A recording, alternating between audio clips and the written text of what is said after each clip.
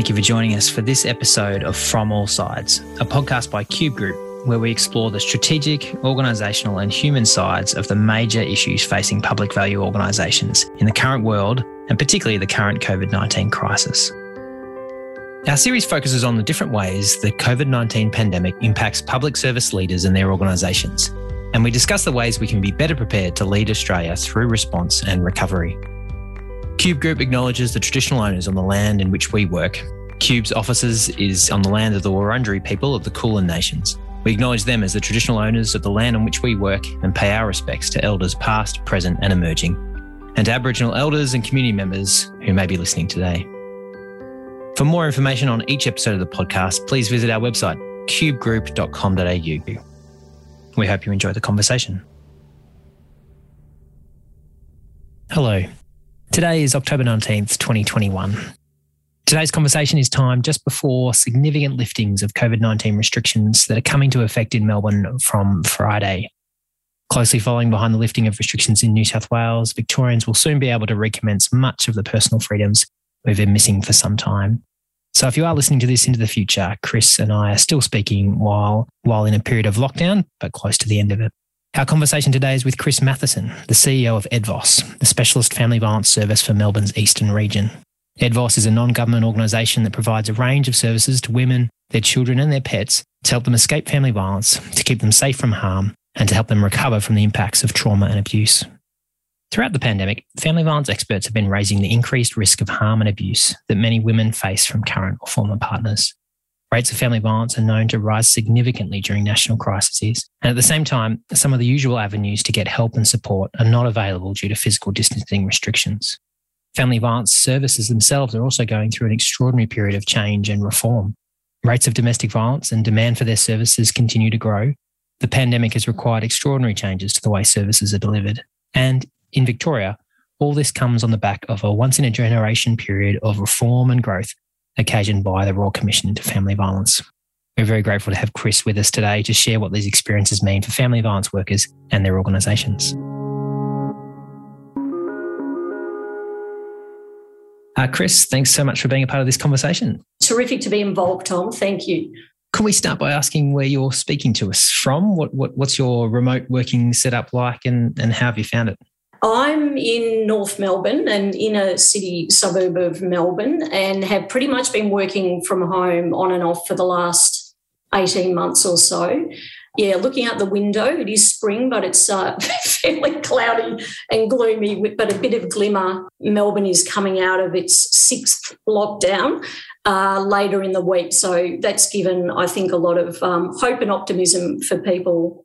We've heard quite a bit so far about the impact of the pandemic on family violence, particularly the phrase the shadow pandemic has been used a little bit in the lexicon, the experience of the lockdown and what that's meant for a sharp rise in family violence. Mm-hmm. Can you tell us a bit about the experience in Victoria? What are you seeing and as we move forward, what are you expecting to occur as we begin to open up?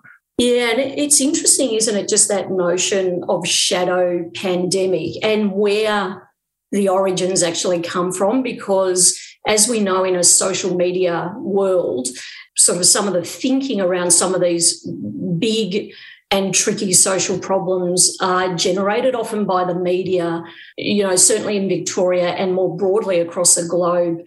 Mental health, I think, through the pandemic has also been seen as a shadow pandemic as much as family violence. And in fact, they're not mutually exclusive. But before I answer the question specifically, I thought it might be relevant to segue with a couple of quotes from Rosie Batty, who many people will be very familiar with, who is an activist and leader in the family violence area. The first thing that she says is that family violence is an entrenched epidemic that we've lived with since time began. So we've got a long way to go. But I do believe the tide has turned. It's no longer a subject that only occurs behind closed doors. So I think that is simple but complex in terms of, understanding in our context. The other thing that she talks about is, I want to tell people that family violence happens to anybody, no matter how nice your house is, no matter how intelligent you are. The third one is, what we have to continue to remind ourselves is that violence is a choice. So perpetrators choose to use violence, and once I think our community, individuals and our systems really understand that in a more mainstream way. And then the final one, and I'll move on to the actual question, but this is about saving children's lives. It's not about agencies and services protecting themselves. And I think that is really poignant, in relation to me running an organisation that is a service provider in the family violence sector. I've worked in state government here in Victoria, largely in the disability area, and that focus on client at the centre, self-determination, etc., has become really important pre the transition to the National Disability Insurance Scheme, the NDIS, but also just the preservation of agencies and service providers in the context of self-determination, I think is a really interesting concept. So Rosie's comment there, I think, is really interesting. As we begin to talk about the relationship between the lockdown and perhaps some of the incidents of family violence, we can often get into the language that starts to excuse or explain away violence, the additional stresses, for example, or the loss of work, whatever that might be going on. And we find ourselves using language that comes to excuse what is a choice that particularly men choose to perpetrate violence against women. And we do run the risk of having a conversation like this about the impact of lockdown that gets into that language of excuse. It's such a good timely point, I think. Absolutely. And, it's twofold, isn't it? Language is so important in change, and particularly in social change, definitely. And even if you use the COVID example, where we were told and then we were applying responses related to eradication, and then the language changed to suppression. How you use language to influence the community and think about different responses, I think, is really interesting. And then, as you rightly point out, that comment about choice, a lot of people would not construct, I think, family violence in that regard. But sort of moving into that concept of the shadow pandemic, so at EDVOS, which is the organisation that I lead, and we run services throughout the entire eastern area of Melbourne, which goes into the fringes of deep in the outer east. That's for our funded service responses, but we also do statewide and national primary prevention, education and training programs as well. So we've got, a pretty significant reach. But one of the things that I think we've really understood and learnt and have been experiencing is that for women during the pandemic, the responses that they've needed are more complex from a service provider like us, and that the risk that they are dealing with and managing is actually higher and more complex. So there's been a lot, as I started, that notion of, the media reporting the shadow pandemic. Yes, it is absolutely true and real that there have been significant issues. But what we notice is the spike in referrals or increases comes after lockdowns close off. So when restrictions are eased, women and their children are able to move around a little bit more freely, and therefore can almost engage with the service providers in ways that they would have pre the pandemic. So yes, there's a spike that we see once restrictions ease. Typically what happens is we would get a referral from Victoria Police that would come through each morning, incidents that might have occurred, and then they come through to a service provider like us. They have remained steady over the course of COVID, but as I said, there's a spike as we come out of lockdowns. The complexity of cases, as I said, and the levels of violence and the risk that we're working with are what we've noticed, the most. And our experience at EDVOS and across the state is consistent with crime statistics generally. We obviously have a very close working relationship with the courts and with Victoria Police. And in fact, we've got a really good line of sight with Lauren Callaway, who's the Assistant Commissioner in Victoria Police that has the portfolio responsibility for family violence. And it's been really interesting over COVID checking in with her around the policing side of things and what she's seeing as trends and themes, and then at our sort of response and service end.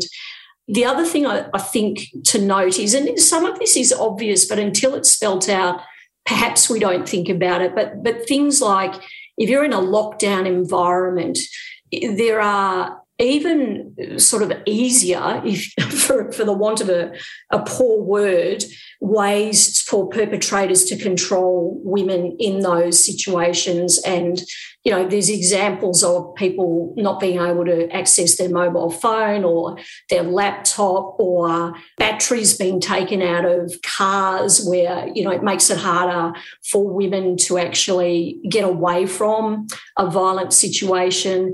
The government here in Victoria and in a whole range of other places and the police have made it very clear, if you are at any risk in relation to family violence, domestic violence, you can leave the home.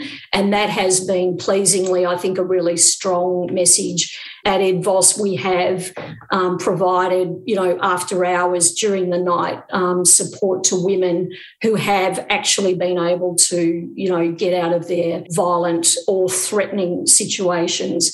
So there's just, I think, been a real level of complexity that women have been dealing with. Is there a sense amongst your organisation of almost sort of trepidation as to what you might learn as you begin to open up and as women are able to access help a little bit more readily or support than they have been able to previously? Our clients are expressing higher levels of isolation and, you know, psychological impact because they have been isolated from family and friends, which typically would serve as an informal kind of network of support to be able to move out as the level of risk increases. And not being able to work, get that sort of support that you might get, like all of us, through being away from the home, if indeed you are experiencing that degree of risk, has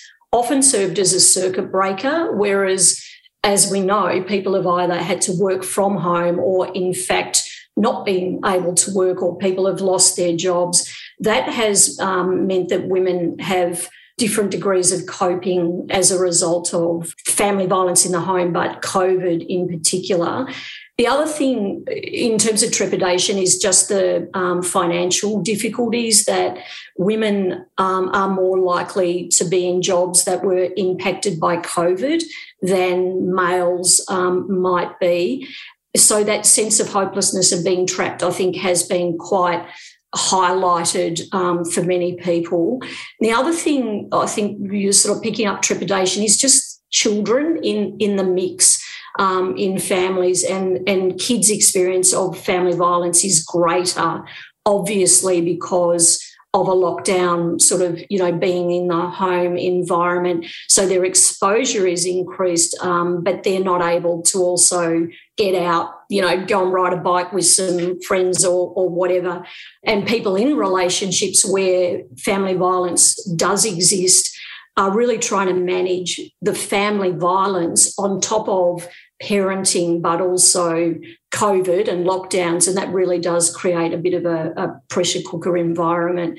But Tom, one of the things I wanted to draw people's attention to is a piece of work that Monash Uni did, and it's through the Monash Gender and Family Violence Prevention Centre. This was actually some research that was done last year they actually interviewed a focus group of workers within the family violence field. And I might just draw on a couple of things that they said, that picks up that trepidation question that you're talking about. But they really said that the report does find from a survey of practitioners that women experiencing family violence during COVID and the shutdown periods has had an exponential effect on risk, as I've mentioned.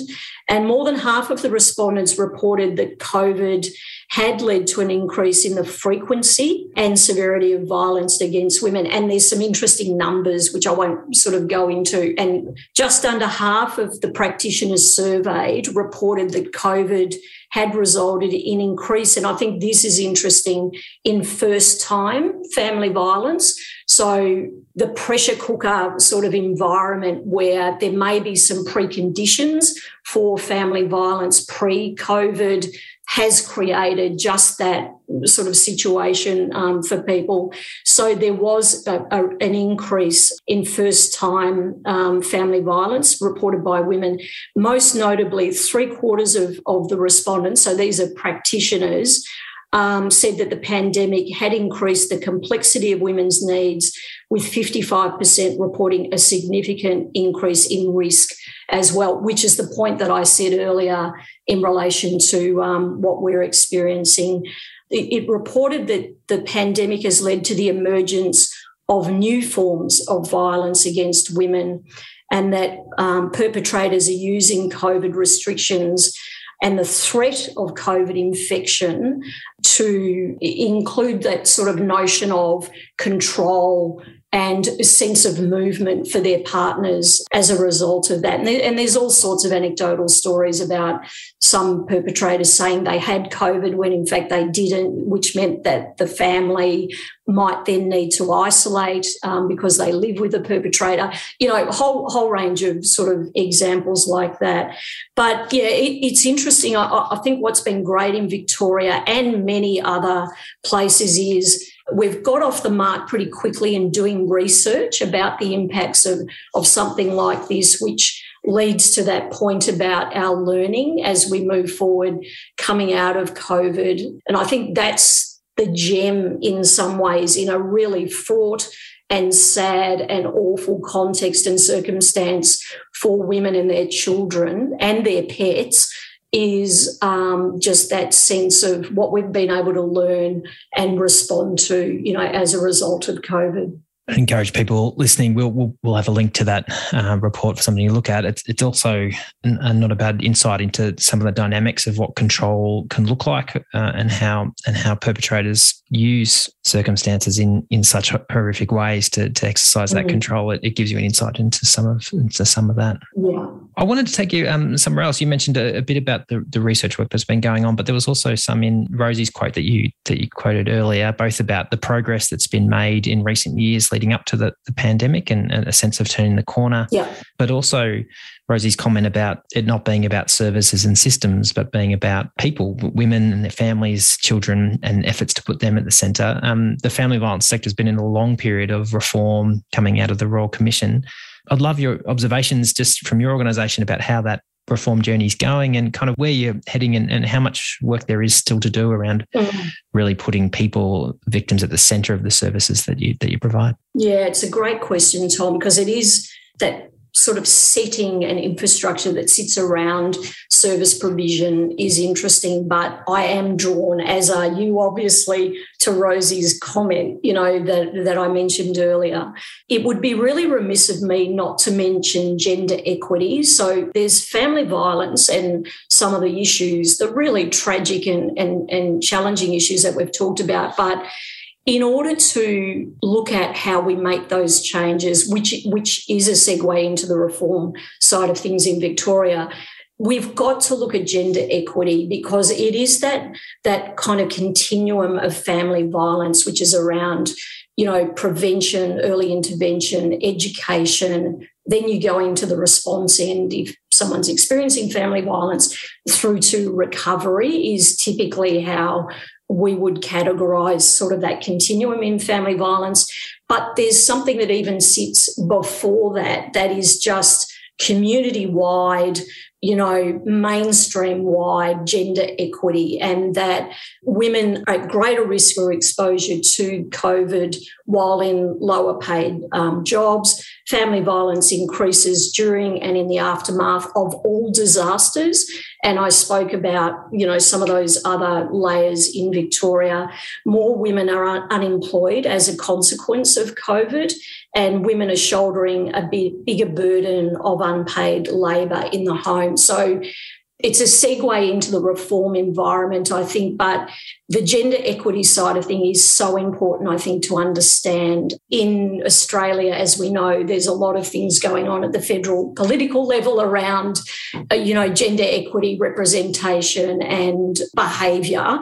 It's important just for people to sort of reflect on that, I think, as something that really contributes to family violence. I think your points also were well made, just how much the pandemic has been a step backwards in a lot of the ways that we've been working to promote gender equity. You mentioned women being more likely to lose their jobs or to work in industries affected. There's also been some research on unequal burden of additional childcare or homework that's come from those things. There's a range of ways in which the pandemic feels like a step back in relation to some of those gender equality measures that we were hoping to move forward with. Oh, absolutely, Tom. And I think that's a really nice, in the context of really difficult work, encapsulation of that. And GenVic is a peak body in Victoria that look at gender equity, health promotion, etc.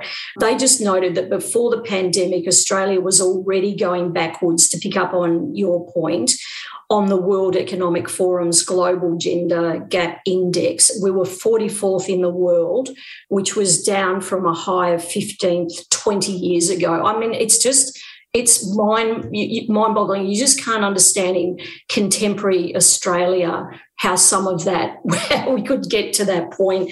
And there is a high risk that gender inequity will be worsened by the virus, which is sort of the points that I'm just highlighting. So, some work to be done, and I suppose that's a good way to frame up the sector reform, because gender equity and family violence is everyone's issue and everyone's responsibility. It's not just those of us that work in the sector, getting back to exactly sort of Rosie's point.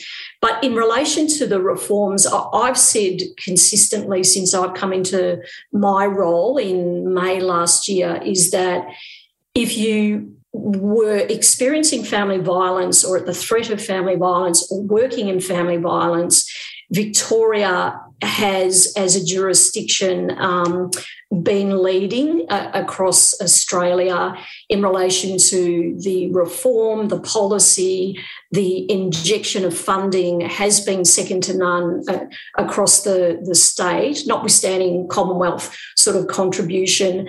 And so the establishment of Family Safety Victoria as a result of the Royal Commission that was held in 2016 has set out a really, I think, excellent framework for the work that needs to be done to just reduce a really shocking blight on, our society.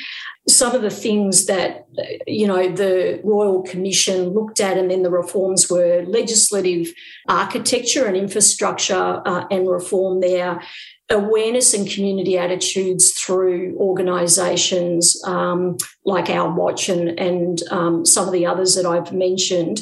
But I think a really strong focus on victim survivors and holding perpetrators accountable, I think, has been a really important shift. And even in our discussion, I think, there's that journey people go through in their minds about, perpetrator accountability is not maybe the way I would have described it prior to that being drawn to my attention. And I think that's been something that the reforms have done and are doing. Obviously, workforce is significant, and funding the workforce and the foundation for the reforms has been really important.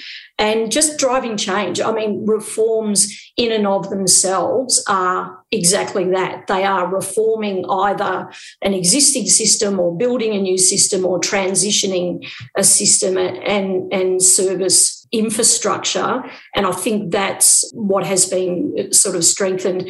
But to give an example, our organisation sort of 7 years ago was 28 staff and $3 million turnover, and this year we're 120 staff and about to be in next financial year $20 million turnover. So if you look at sort of just from a growth and scale perspective, it gives you a sense, but it also shows the investment that's being made to fund and really put some significant grunt and effort behind investing in that sort of reform. The thing to sort of finish on the reforms, Tom, for me, that we really want to continue to focus on embedding victim survivors at the centre of my organisation's work and all of the work that we do, you know, across the sector, but in a policy context. And there's some great examples of a victim survivor advocacy or advisory council in Victoria.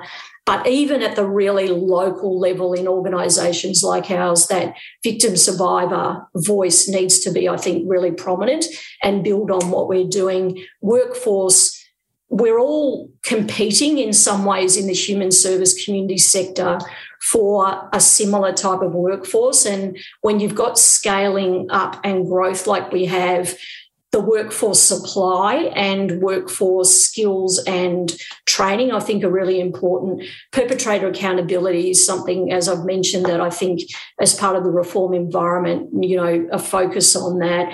And children as primary victims, I think, are really important and emerging in terms of the sorts of responses provided.